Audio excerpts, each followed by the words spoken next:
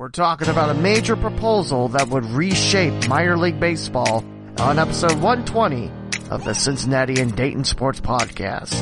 Along with the major plans by MLB, here are the scores from Week 8 of high school football.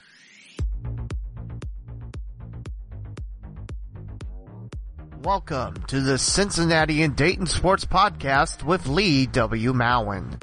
This is a weekly podcast dedicated to sports happening in the Cincinnati and Dayton, Ohio region. Visit theleewmowen.com/podcast to listen on your favorite platforms like Apple Podcasts, Google Podcasts, TuneIn, Spotify, the iHeartRadio app, and more. Follow the host on Twitter at the Lee W. Mowen and the podcast at CindayPod. Opening theme is Arpy by Dan Hennig from the YouTube Music Library Collection. Now for your host, Lee W. Mowen.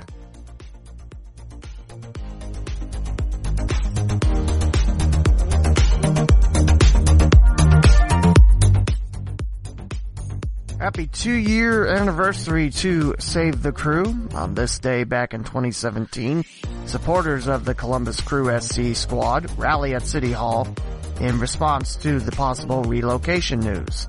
And the Crew are still here today. Busiest team in the market for new faces this summer, which is known as the transfer window, trying to build the new identity. Have good thoughts about 2020 for the Crew, hopefully FC Cincinnati too. And just 10 days ago, the first shovels hit the ground on a new downtown stadium in front of over 4,000 people. That's impressive. So happy 2-year anniversary to Save the Crew. And now we look at Week 8 scores from Ohio high school football, also Week 9 scores, which means the end of the regular season in Indiana. So we'll start off with Ohio, and we'll go to the cross-county conference first. As Tri-Village hands Twin Valley South a 58-20 loss, Patriots win it in West Alex. And Sonia takes care of Tri-County North 52-34. Covington 57, Arcanum 0, Fort Loramie 59, Mississinawa Valley 8. Miami East 28, National Trail 13 as the Blazers, I believe that's now their third straight loss. And Bethel 40, Bradford 14. To the Southwestern Buckeye League we go, as Valley View defeats Milton Union on the road 49-48 and overtime. Very close game between the Spartans and the Bulldogs in West Milton. Bellbrook shuts out Brookville in the Battle of the Brooks 41-0, and no, they're not next to each other. Brookville is an actual village, western Montgomery County, and Bellbrook is in western Greene County. Apparently there's a bell somewhere. I don't know. Preble Shawnee 47, Dixie 13. Waynesville 48, Carlisle 14. Middletown Madison shutting out the Northridge Polar Bears 27-0. Monroe 35, Oakwood 14. And Franklin big winners over Eaton 42-0. Upwards to the Miami Valley League we go as Stebbins defeats Vandalia Butler 21-13. Xenia 37, Tippecanoe 3. Troy 9, Fairborn 7. Sydney 49, West Carrollton 25, and Piqua 21, Greenville 7. To the Thursday night TV game in the Greater Western Ohio Conference as Springfield defeats Centerville 41-28. Coach Maurice Douglas not happy with the result of the Wildcats and saying that the Wildcats were going to practice on Friday. Trotwood 49, Beaver Creek 7. Wayne defeats Fairmont in overtime 13-7.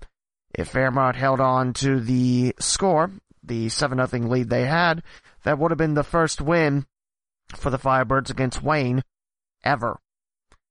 Northmont 41, Miamisburg 7, and Springboro back on the winning track by defeating their Warren County foe, Lebanon, 52-3.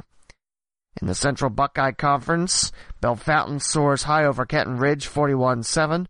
North Union edges out Northwestern 14-12. Jonathan Alder defeats Tecumseh 35-14. Springfield Shawnee defeats London 30-22. Graham 29, Urbana 16, as the Hill Climbers still looking for their first win of the year.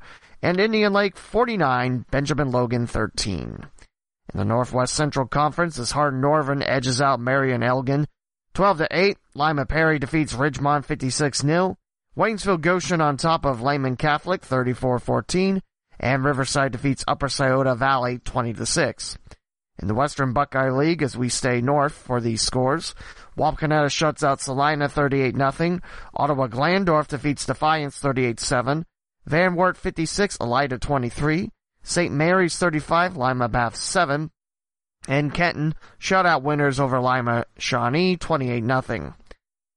Into the Ohio Heritage Conference as Greenon keeps rolling 59-19 over Cedarville. Masson Plains edges out Southeastern 22-13. Fairbanks takes care of Triad 45-6. Greenview shuts out Springfield Catholic Central 55-0. West Liberty Salem edges out West Jefferson 42-39. First loss in the year for the Rough Riders. And the Tigers getting back on the winning track as well. Mechanicsburg shuts out Northeastern 49-0. To the Midwest Athletic Conference as Minster edges out Marion Local 27-26. Anna defeats Coldwater 49-8. New Bremen takes care of Versailles 23-7. Parkway 49, Delphos St. John's 35. Fort Recovery 24, St. Henry 21. To the Dayton City League, there were two games in conference play as Dunbar shut out Meadowdale 55-0 and Belmont with a shutout win of their own, Bison 42, Ponix Tech 0. To the Greater Catholic League we go as Baden hands Fenwick a 34-6 decision, Rams defeating the Falcons. Eagles soaring over McNicholas as Chaminade Julian wins 14-7. Carroll 17, Alter 10, and LaSalle 22, St. Xavier 15. To the Cincinnati Hills League we go as Wyoming shuts out Finneytown 37-0. Indian Hill 56, Taylor 7. Madeira 35, Deer Park 14. And Marymount 22-10 winners over Reading. To the Greater Miami Conference in the Battle of the Lakotas, West defeats East 16-7. Princeton over Oak Hills 40-7. Coleraine 33, Mason 28, Fairfield 31, Sycamore 3, and Hamilton 41, Middletown 24 in the Battle of Butler County. In the Eastern Cincinnati Conference, Turpin edges out Anderson 29-28 on a last-second two-point conversion made by the Spartans, as Anderson unable to defeat the undefeated Spartans. Kings rolls big over Milford 52-7, West Claremont 35 with Throw 7, and Walnut Hills 55, Loveland 32. The Tigers do not pick up their first win of the year, but they score the season high of 32 points in their loss to Walnut Hills. In the Southern Buckeye Athletic and Academic Conference, East Clinton defeats Williamsburg 42-27. Claremont Northeastern blasts off against Fayetteville 44-6. Clinton Massey shuts out Batavia 63-0. Goshen 35, Western Brown 21. New Richmond defeats Wilmington 27-13. And Blanchester 30, Bethel Tate 24. Your three games in the Southwest Ohio Conference is Talawanda beats Edgewood 28-26. Little Miami hands Ross a rare loss this year, 24-21 Panthers win. And Mount Healthy 54, Northwest 20. In the Cincinnati Metro Athletic Conference, Taft defeats Western Hills in a shutout, 39-0. Hughes defeats Woodward by 30 at 32-2. And Aiken defeats Gamble Montessori on a Thursday night, 38-0. In the Miami Valley Conference, we have New Miami continuing to roll their first win over North College Hill in, 18 years? Since the early 2000s. Big win for the Vikings. They defeat the Trojans 48-26. Roger Bacon keeps rolling as the Spartans defeat CHCA 58-32. Clark Montessori edges out Cincinnati Country Day 20-19. Cincinnati College Prep winners on Saturday over St. Bernard 42-36. And same with Summit Country Day, they defeat Purcell Marion 35-12. Your non-conference games in Week 8 in Ohio, Elder defeats Winton Woods 43-38 as the Warriors had a halftime lead. A very small halftime lead, but a halftime lead nonetheless. And the Panthers come back and take it from the Warriors. St. Ignatius defeats Moeller on a Saturday, 38-7. Thurgood Marshall defeats Collinwood and the Railroaders, 29-14. Troy Christian, 56. Hillcrest, 0. Laughlin edges out Schroeder, 7-6. Harrison defeats Franklin County, Indiana, 55-7. Dayton Christian shutout winners over Doane Prep, 26-0. Norwood looking for their first win of the year. They were close, but no cigar for the Indians as Kip Columbus defeats Norwood 48-46. And Wayne Trace wins big over Jefferson Township 54-0. To Wayne County, Indiana and Connorsville as Richmond rolls over the Kokomo Wildcats 48-13. Northeastern defeats Hagerstown 18-12. Batesville 42, Connorsville 13. Union City 26, Winchester 24, big win for the Indians. Knightstown 7 better over Centerville 14-7. South Decatur edges out Lincoln 29-28, and Tri rolls against the Patriots of Union County 38-7. Keep in mind for Indiana, that's the regular season. Sectional start this upcoming week. College scores, we got them. Number 21 Cincinnati defeats Tulsa on Saturday, 24-13. Miami edges out Northern Illinois, 27-24. Redhawks win. Cincinnati Christian defeats Union, 24-16, snapping a 6-game losing streak from the Eagles, their second win all-time in football history.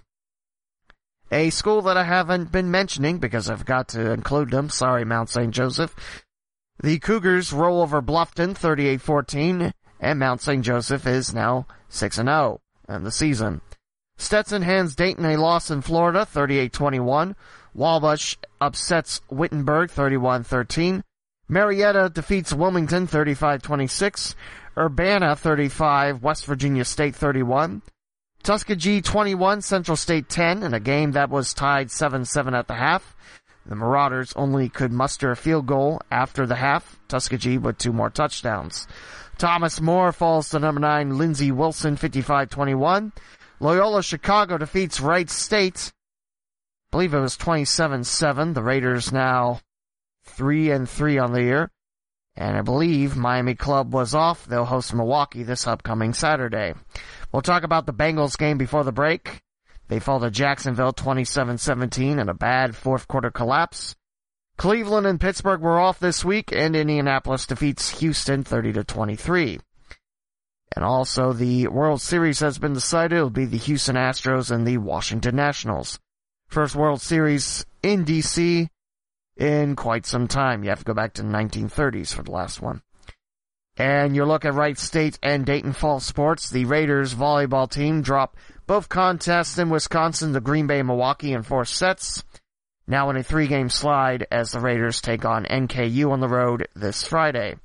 Women's soccer for Wright State defeated Detroit Mercy on the road 3-1. And now the Raiders get to host Youngstown State tomorrow, this Wednesday. Then at IUPUI Sunday. Men's soccer will be home tonight against number 21 Marshall.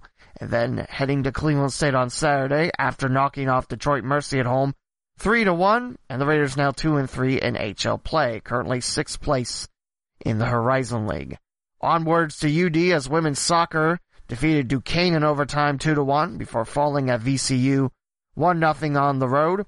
Flyers host Fordham this Thursday before ending the regular season at LaSalle on Sunday.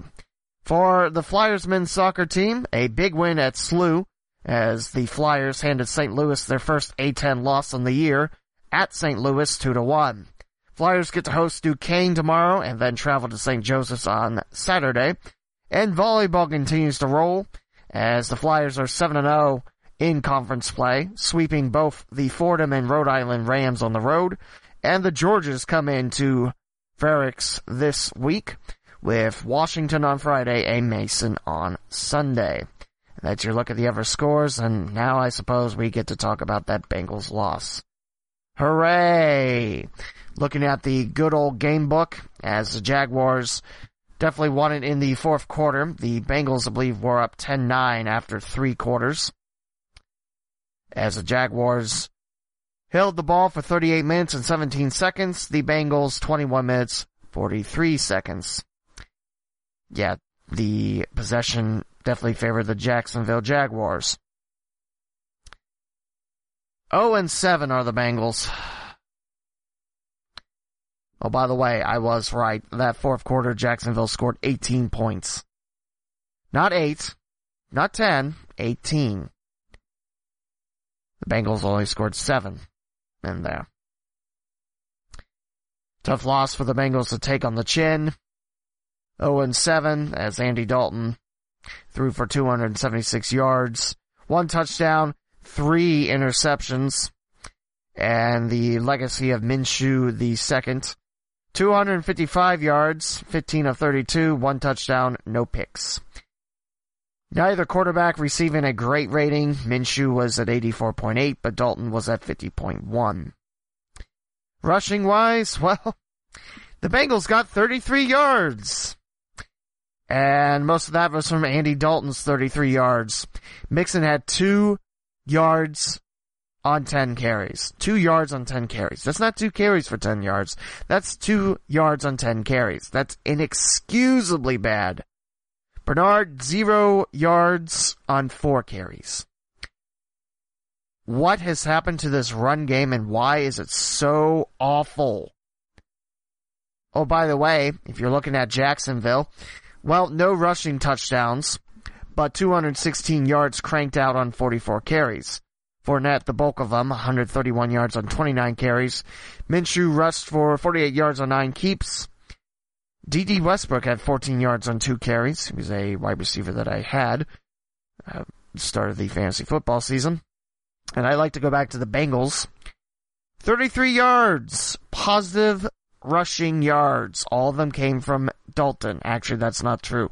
Mixon had 2, but Erickson had -2 on 2 carries.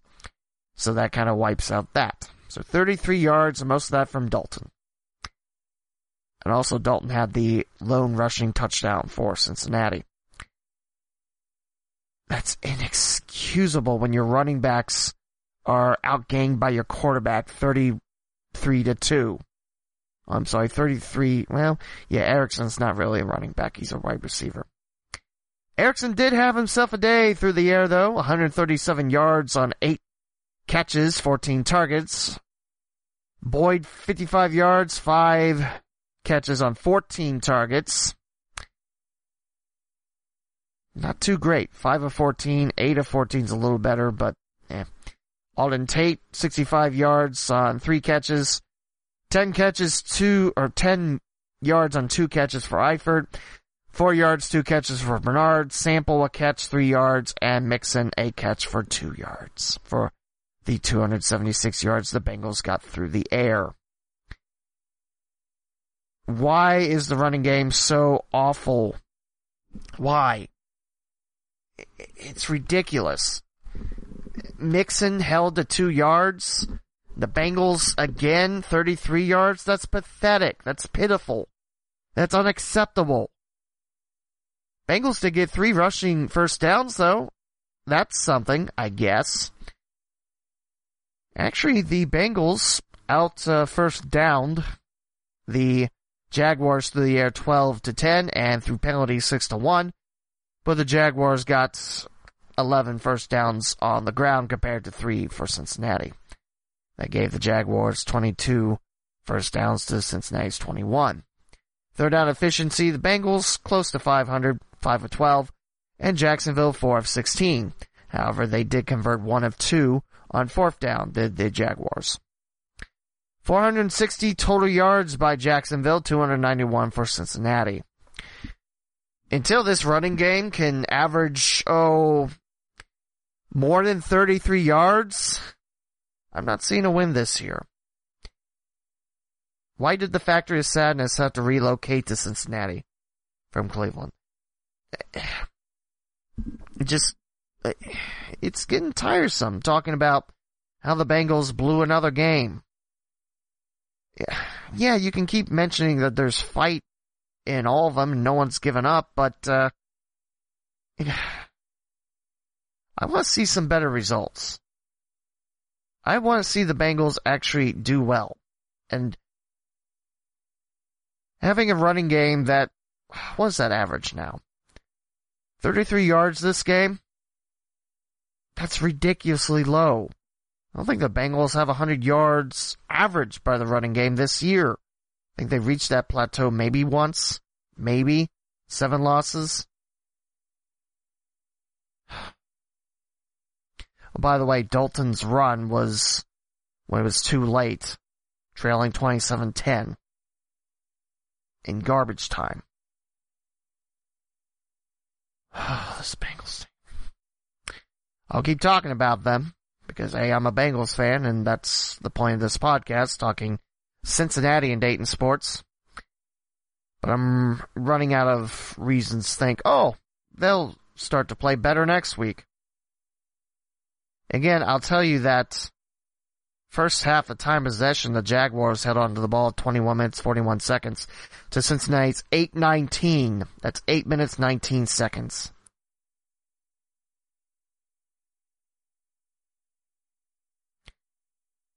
It was 7-6 Bengals at the half, too. These game books make it harder and harder to talk about the Bengals.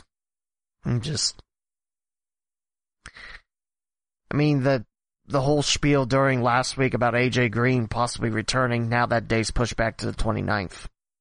That's next Monday. These Bengals. New day indeed. I concur that we need a change at coaching, but this upcoming 2020 draft, the Bengals better think about depth and getting some new faces in there. By the way, former Bengal Mohamed Sanu, he's now from Atlanta to New England in a trade that sends a second-round pick to the Falcons. I really like that trade, too, because I think that'll help with the wide receiving core and Josh Gordon being hurt with his ankle injury. It's a nice little piece. Bengals 0-7. Your second-place teams in the AFC North are Cleveland and Pittsburgh at 2-4. Baltimore's at 5-2. Lamar Jackson looks pretty darn good this year. I was going to say ace, but can you really have aces in football? I don't know. 7 straight losses. Rivaled only by Miami's 0-6 record. They had a week off. And this week they have Pittsburgh on Monday Night Football. Should be a win for Pittsburgh. Just trying to think. Going to Cincinnati's schedule for a moment. Looking back at the draft, I thought it was a great draft. We're now staring at 0-7. And I guess Joe Mixon was the leading rusher in the Pittsburgh hosting Cincinnati game. Week 8 is the trip to London. I know Dave Lapham was talking about it last week. They'll face the Los Angeles Rams at Wembley Stadium. Personally, I don't mind the London games. It'll be a 1 o'clock Eastern game. Normally those are the early morning games. But, yeah. Cincinnati will be the away team. Apparently there's a bar that's been in existence for close to 30 years out there in England with Bengals fans, so that's cool. And they'll get to ask questions on the pep game, or the pep talk, whatever it's called. Pep rally show. Sorry. That's on Friday evenings, and that's what I listen to when I'm on my way to Cincinnati. This time being stuck on 275 East for about 30 minutes from Moss Teller to 71 North. Yeah. Traffic jams aren't fun. But don't worry, that $1 billion bypass, or should I say bypass, which make it a tri-pass, will be built and then everything will be better, except no it won't, because that just means there's more traffic out there. So, there you go. Next home game for the Bengals, Week 10. And that means after the Cincinnati Rams game, Week 9, we won't get to talk about a Bengals loss, because it's the bye week. And then other fan bases, probably mostly the Browns, Steelers, and, well, pretty much everyone in football, saying the Bengals will lose the bye week by 26. So, yay! Looking at the remaining schedule, that Cincinnati game's at Miami. Whoa. New England is at Cincinnati. Tom Brady's going to shred the defense, isn't he? Good thing I have him on fantasy. Week 13 is the Jets in Cincinnati. Didn't look good last night. Sam Darnold had a couple of interceptions, I think. His first one to... who made that? Missing off the top of my head. I won. Tom Brady got me enough points to win against the winless team in fantasy football, but there you go. People were calling for the Bengals to start Ryan Finley. I mean, 3 interceptions, Dalton, that's hard to defend, but I still don't think Dalton is the problem of the Bengals. I keep pointing out the offensive line, but look at the running game. It's horrid.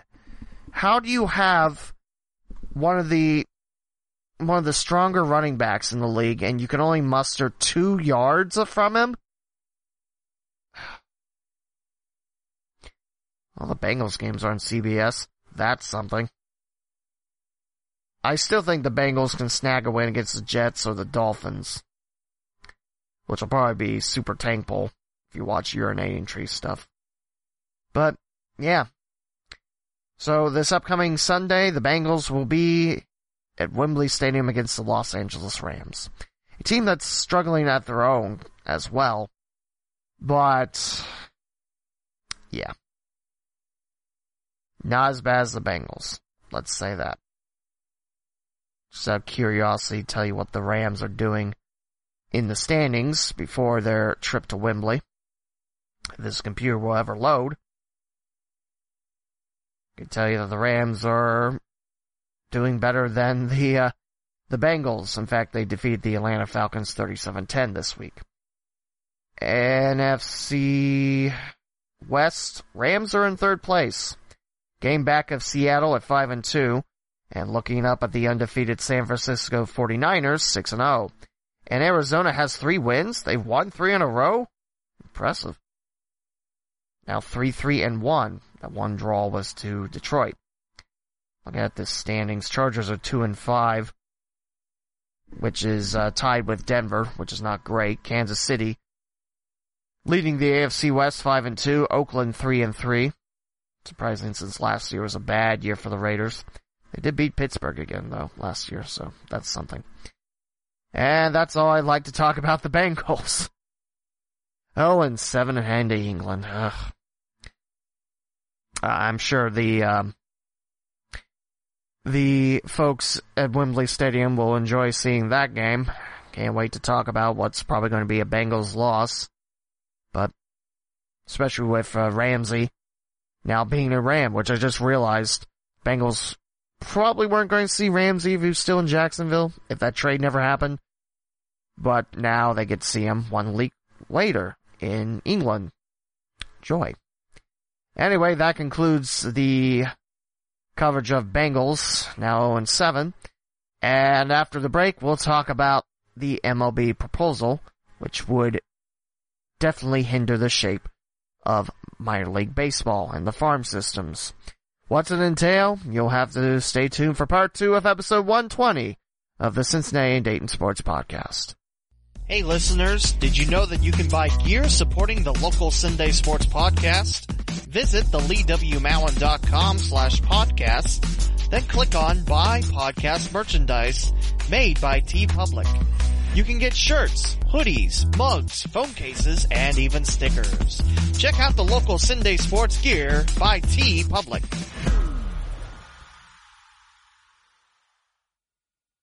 Hey folks, this is Lee W. Mowen of the Gem on the Queen's Crown, the Cincinnati and Dayton Sports Podcast.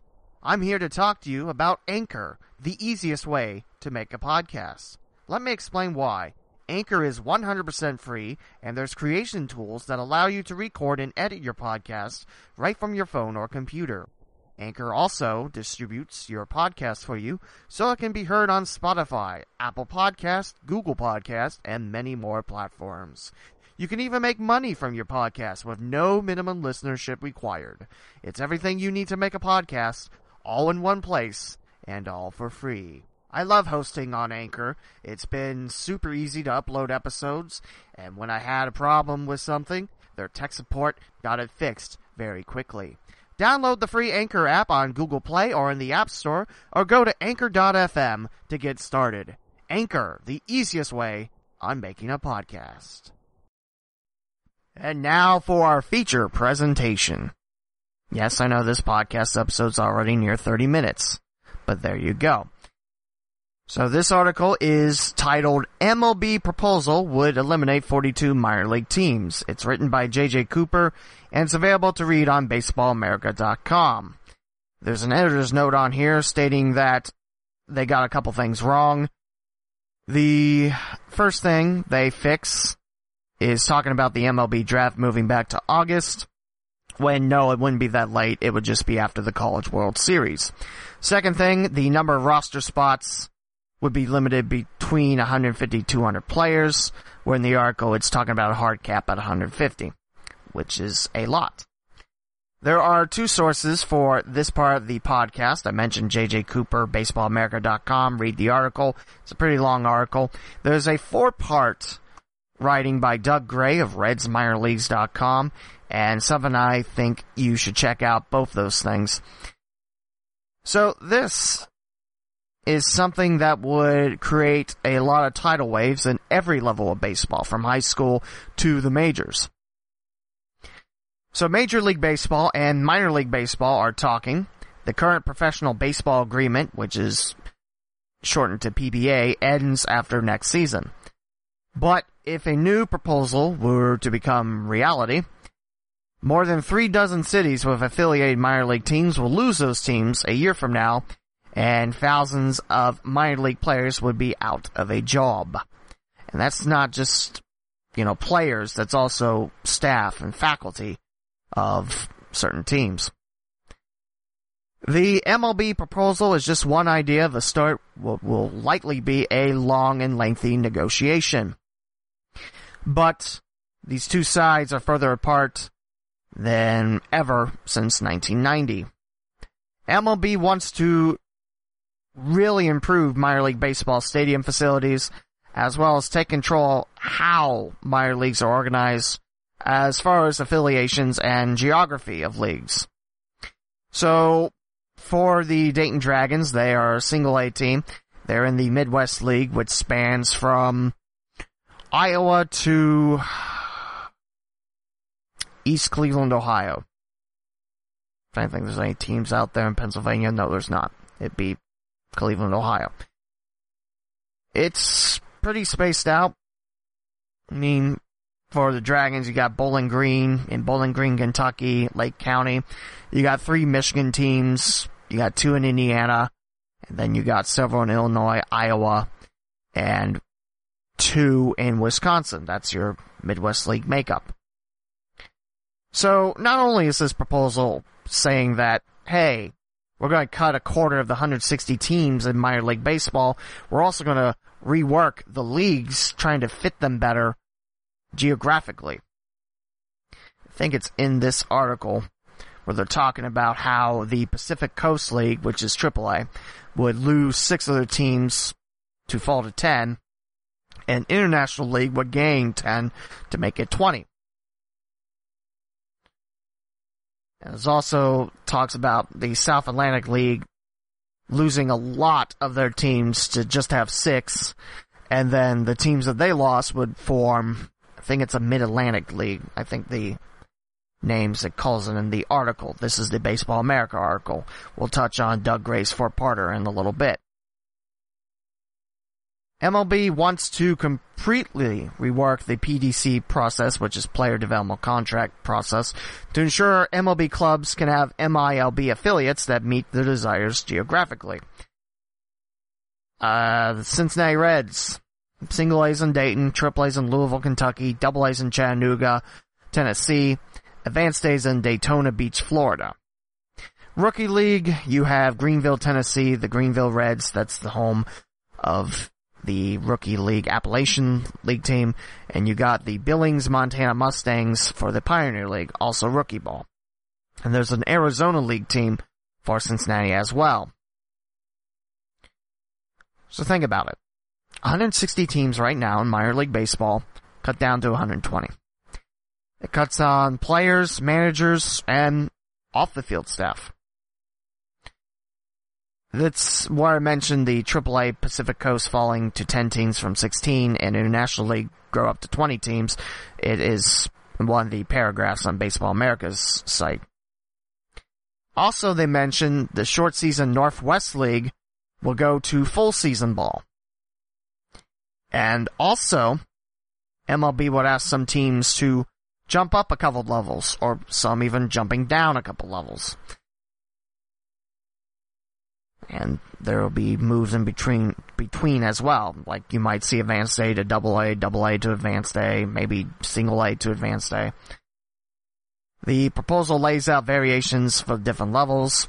They say AAA is valued at $20 million, AA 15, high Class A 10 million, low Class A 8 million, and Rookie League and short season teams at $6 million.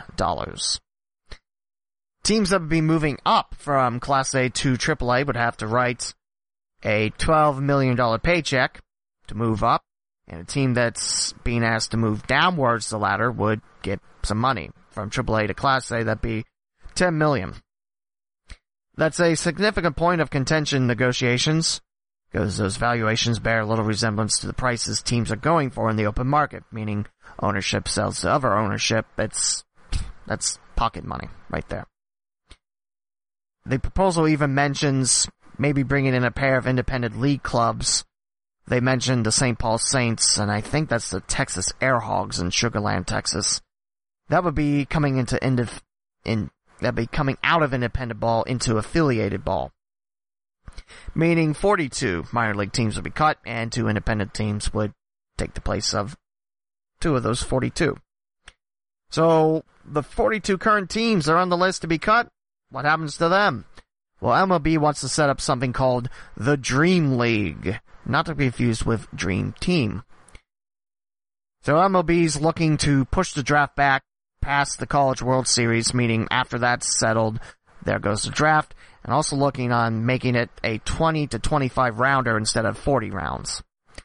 Those players who go undrafted will have the option of playing in the Dream League, or going to independent ball, like the Frontier League or AA. The Dream League would be a joint major minor league baseball venture, but in essence, it's looking more like an independent league itself, just kind of not so independent from MLB and MILB, where the clubs would field teams of undrafted players. Independent ball, most of them are undrafted players, but you do have few that have made it through the farm system and have just been cut. So, looking through this, they mentioned the Yankees, currently fielding 8 minor league affiliates, which means those 8 total can have 285 players under contract. That's a lot.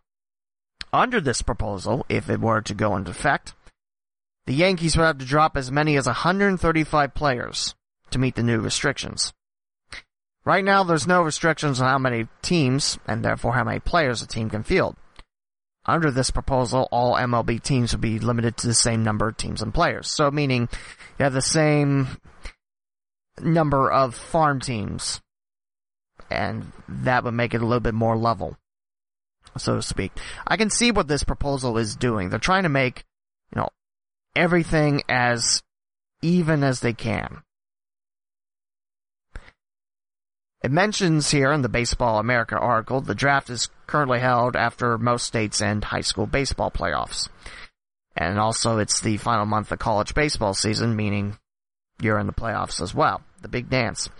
If the draft were to be pushed back, it could reshape summer showcase circuits, which be your College World Series, because high school seniors have more time post-graduation trying to impress scouts, as well as rework summer college wood bat leagues. In the area, you got Great Lakes and Prospect League. That not only would that really have a seismic effect in minor league baseball, but think about it. College and high school, you're going to have to figure out, how to pass the time for the draft and impress scouts in the meantime. If this were to pass, it's the most dramatic reworking of minor leagues since it was reorganized back in 1962. It's been a while. Like I mentioned, I can see what they're trying to go for this, but I don't know. I mean, if you have closer spots for teams, you can spend less on travel. That's great. You know, someone asked me, I believe it was Ryan Brent, who was asking me on Facebook, can you see Dayton going to AAA? I mentioned I could probably see the Dragons doing that, but I don't know. I don't know if that'd be the move up or not. I mean, I think the Dragons could pull that off. I mean, great field, attendance through the roof. They've sold out every single game. I think Dayton would. And if you look at AAA, you got Columbus, Ohio, just about an hour east. Toledo, up the way. Indianapolis. If you keep Louisville in AAA, they're not too far from Dayton. I mean, that could be a pretty nice league. Maybe the Dragons would be part of it. I don't know. My big worry is who's part of the 42 teams. I certainly hope Dayton wouldn't be, because I do like my job with the Dragons around the scoreboard. 42 teams, and most of that staff, what are they doing then? We talk about the players, the coaches, and managers and everything. What about the staff that makes the baseball game go? You know, you need scoreboard ops, you need music, you need an announcer, you know, what about the broadcasters? What about the media rights and everything like that? I think that gives us a nice little injunction to move on to RedsMinorLeagues.com. Again, a 4-part series written by Doug Gray. It's very well wrote out, and of course he focuses on the Reds. He also mentions the original article talks about the Frontier League, but it got edited out. Mentioned they're looking at 2 spots for independent ball. I mean, St. Paul, that'd be close to Minneapolis, so, you know, Twins could have a farm system there. That wouldn't be bad, but would Saints fans want that? I don't know. And on part 1, Doug also mentions about the non-MLB paid jobs at risk. Beyond the jobs paid for by Major League Baseball teams, there's a lot of jobs at risk here too. The front offices of minor league teams vary in size, depending on who owns them. They've all got a general manager who serves in a role that's very different from, you know, major leagues, where major league general managers, you can trade players in a way. Minor league, not so much. The general manager is more like the manager of the organization in the non-baseball side of things.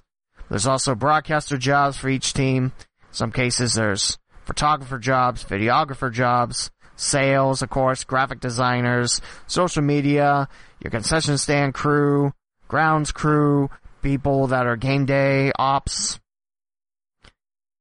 Even if it's just 15 part-time jobs and 3 full-time jobs per organization, that's 18 people losing money per team. MLB wants to keep the towns and teams alive, but I don't know. Doug Gray also mentions, in theory, it's all nice and fine, but it's a theory built on no thought, no structure type of thing. There's a lot to digest in this issue. I think Dayton's safe, but I'm just a broadcaster announcer talking into a microphone, telling you that they're safe. I have no grounds on this. Part 2 has a little bit more research. Rich Luker was quoted in a piece from the Athletic earlier this month, showing researchers showed that someone who attends their first baseball game, major or minor league, before the age of 5 will attend 58% more games in their life compared to someone whose first game waits until age 14. So, you start following the sport a lot closer younger, then you're probably going to come back for more. Which makes sense. Although I would be outside the norm. I don't think my first baseball game was until high school sometime. It's a Dragons game too. Was it a Dragons game or was it a Reds game? Pretty sure it was a Dragons game. My big thing is, can you also, if you want to trim minor league baseball by 42 teams, can you still draw folks in and still make baseball America's pastime? I'm not going to read all 4 parts. I think that's all I'm going to read out of the Baseball America. article. You can search it up yourself. But let's think about it. I mean, what would a wave like this do to the Cincinnati Reds? You got 5 farm teams. Currently, it's AAA Louisville, AA Chattanooga, Advanced A Daytona, Florida, Single A Dayton, Ohio, and you got the Arizona League Reds, as long as the rookie ball teams of the Greenville, Tennessee Reds, and the Billings Mustangs, who've been with the Reds since pretty much the closing of the Big Red Machine era. Would it even out farm system? Yeah, if you have the same amount of players and everything. But would that help or hurt the actual major league side of the sport? Would you see more teams that are competitive, or are you going to still see few teams reach 100 and some losses on the year? Will it save money too? Maybe. But there is something I'd like to mention on part 4 of Doug Gray's series, which is titled The Reduction of Minor League Teams and What It Means. I mentioned part 4. I had it highlighted here, and now it went away. Another aspect that was mentioned was improvements in travel accommodations.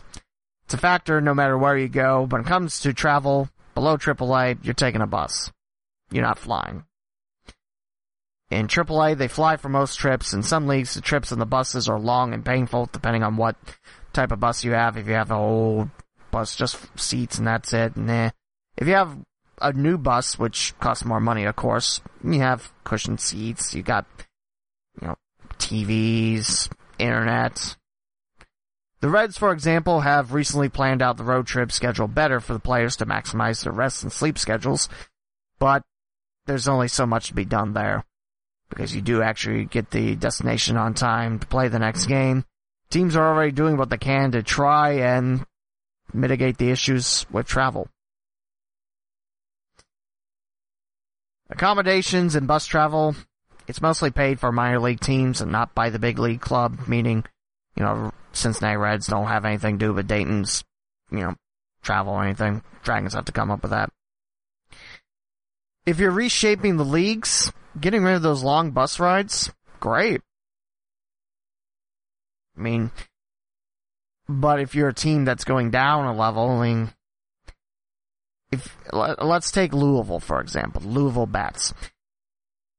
It might not be the best because the Bats have been not great the last few years, but you're accustomed to seeing AAA talent and also Major League talent coming down for rehab assignments or just being sent down for another player to be in the majors. If Louisville was asked to move down, what would the fans' reactions be? Yes, it's still baseball, but it's, AAA, you have a little more experience. You have a little more wear on your tear type of thing. You get what I'm saying. It's a very big splash. Again, it's not finalized. It's not concrete. It's not going to happen. But big thing I hate about it, people with jobs. People that count on those jobs for money. What are they going to do? That's the part I don't know. Again, Doug Gray on RedsMinorLeagues.com, 4-part series. I suggest you read that, as well as the Baseball America article from J.J. Cooper, titled MLB Proposal Would Eliminate 42 Minor League Teams. I still think the Dragons be pretty nice AAA, but what happens to Louisville then? Are they asked to move down? And some of these teams are asked to move up. Do they actually have the facilities required to do that? I think Dayton could. The maximum seating is close to 6,900 now because of the Dragons layer, which is now just mostly sitting out on a porch type thing. Where, for a couple years ago, it was an actual thing you could sit in. Like, seats, It'd be very, very interesting to see how this goes on, and as things are decided and whatnot, I'll let you know on this podcast what happens. Again, nothing's changing right now. The earliest you see these changes, 2021. So you got another season to go through. Hopefully this year, Dragons have a winning club. If you have any thoughts on this, shout them out. I'm all for fan interaction. Give me your thoughts on it. Well, we've come to the conclusion of episode 120. There are two more things I'd like to talk about. The first one, not so much Cincinnati Dayton related. Well, back in the 60s and 70s it was, before that team moved. Cincinnati Royals becoming the Kansas City Omaha Kings and then Sacramento Kings in 85. NBA! It starts today, and there's 2 games on tap. Both of them are on TNT. First up, it'll be the New Orleans Pelicans taking on the Toronto Raptors from Scotiabank Arena in Toronto, Ontario, Canada. The Raptors, the defending NBA champs. Pelicans have an exciting young core. However, they're going to be Zion Williamson-less for about 6 to 8 weeks. Which I think is a little bit longer when the previous diagnosis came out. So that might be a tough loss for the Pelicans, but it might be nice for New Orleans and maybe they'll gel better. I don't know, but no Williamson for 6 to 8 weeks. And also we'll have a Battle of Los Angeles at 10:30. I don't know why I say we'll. They will. Technically, I'm not part of the NBA. Lakers at Clippers from the Staples Center. Again, that's on TNT 2, 10:30 tonight. There are several stations to listen to. Tune in if you want to catch it online. Hopefully I can catch Indiana and Cleveland games online this year. In case you're wondering when those 2 teams start, well, you gotta wait till tomorrow. The Detroit Pistons will visit the Indiana Pacers at Bankers Life Fieldhouse tomorrow at 7, which is on Fox Sports Indiana, Fox Sports Detroit, NBA TV Canada, and radio-wise, 93.5/107.5 FM The Fan and 9:50 AM. Cleveland will be in Orlando to take on the Magic at the Amway Center. That's on Fox Sports Florida, Fox Sports Ohio, 96.9 The Game, 98.1 Salsa Guaymas, and in Cleveland it's WTAM 1100 or 100.7 FM WMMS, or Spanish you can get it at 87.7 FM. I think that's Cleveland, Ohio too. But yeah, I can't wait to see what this Pacers team does. A couple nice signings, and Sabonis getting a nice 4-year contract yesterday. 2 days before season starts for the Pacers. That's pretty nice. The Cavaliers, not having LeBron James, I'm not expecting them to really light the sky on fire, but I do like their core. Colin Sexton, I think, will be a very special player. I like Kevin Love. I like that he's open with his struggles with mental health. I wish I was that open with my struggles, but there you go. I'm not a basketball player. I think you probably already knew that, but there you go. In case you're wondering what else is on tap tomorrow, you have Chicago at Charlotte. I don't know how the Hornets are going to do this year. Losing your best player in Walker, give him a very underwhelming deal to stay in Charlotte. He wanted to be in Charlotte, but then Boston offers him more money, so he becomes a Celtic. Which, by the way, Boston's at Philadelphia tomorrow at 7:30, and that's the ESPN TV broadcast. Chicago at Charlotte, Detroit at Indiana, Cleveland at Orlando. 7:30, you got Minnesota at Brooklyn. That should be a pretty exciting season. Had 2 big signings, one of them Kyrie Irving, the other one being KD. But problem is KD won't be back for quite some time. Memphis at Miami. You also have Washington at Dallas, the Knicks at San Antonio, Oklahoma City at Utah, Sacramento at Phoenix, and Denver at Portland. Looking at the first 2 days, no Golden State. They'll play Thursday with the Clippers, visiting them at brand new Chase Center. You also have Atlanta at Detroit and Milwaukee at Houston on Thursday. 3 games that Thursday, 9 on Friday. Toronto's at Boston, Minnesota's at Charlotte, New York Nets at the Brooklyn Nets, Chicago at Memphis, Dallas at New Orleans, Washington at Oklahoma City, Phoenix at Denver, Portland at Sacramento, and Utah at the Lakers. I don't tweet as much as I'd like, just because, if I don't think it's absolutely humorous, I won't tweet it. But it's something I like to start paying attention more. But I don't want to put money down, because I don't have a lot of money, let's be real. So hopefully, like I mentioned, I can find a way to listen to Pacers or Cavs games. So we'll see how that turns out. Last thing does involve Cincinnati. And this is a tweet from Liz Summers, Liz Sum on Twitter. Tonight at the FCC Foundation Ladies Lace-Up event, Jeff Birding just reiterated that the goal is to have Cincinnati's first professional women's soccer team playing at West End Stadium once it gets up and running, so 2021. You might know that rival Louisville just got an NWSL expansion team for 2021. Now, the National Women's Soccer League was looking to have 10 total teams for next year, but Louisville decided no, that's too short of a turnaround for us to do that, which I think is smart. Cincinnati, Louisville for another soccer rivalry? I like that. Will it happen, though? Well, that's Jeff Birding's plan, but it's not official yet. He is saying that he'd like it, and I think that'd be a nice addition to new West End Stadium, but nothing's pounded out yet. Most of the comments on Twitter I see involve a GoFundMe account to sign Rose Lavelle to play for the Cincinnati team, which, heck yes, throw me down for a couple of bucks. I always wondered why that's not a bigger thing, women's soccer. And I don't want the, women's sports are in demand, man. Women have just the same amount of right as men do to play professional sports. And I feel like if Cincinnati adds an NWSL team, I think that's huge.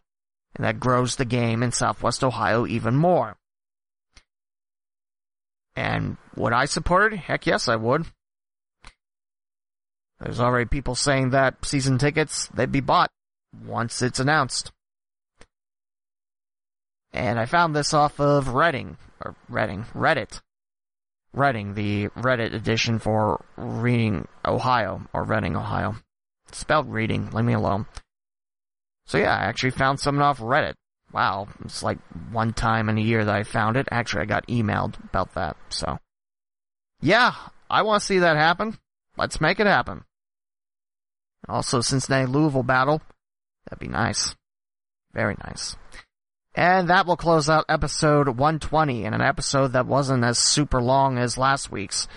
Sorry about that again, but luckily, kept it short for this time round. Also, sorry for those that actually like when I tweet final football scores on Twitter. Didn't get around to it this week. Was really tired from Friday. Had a busy weekend. Yeah, I was tired, so I never got back to it.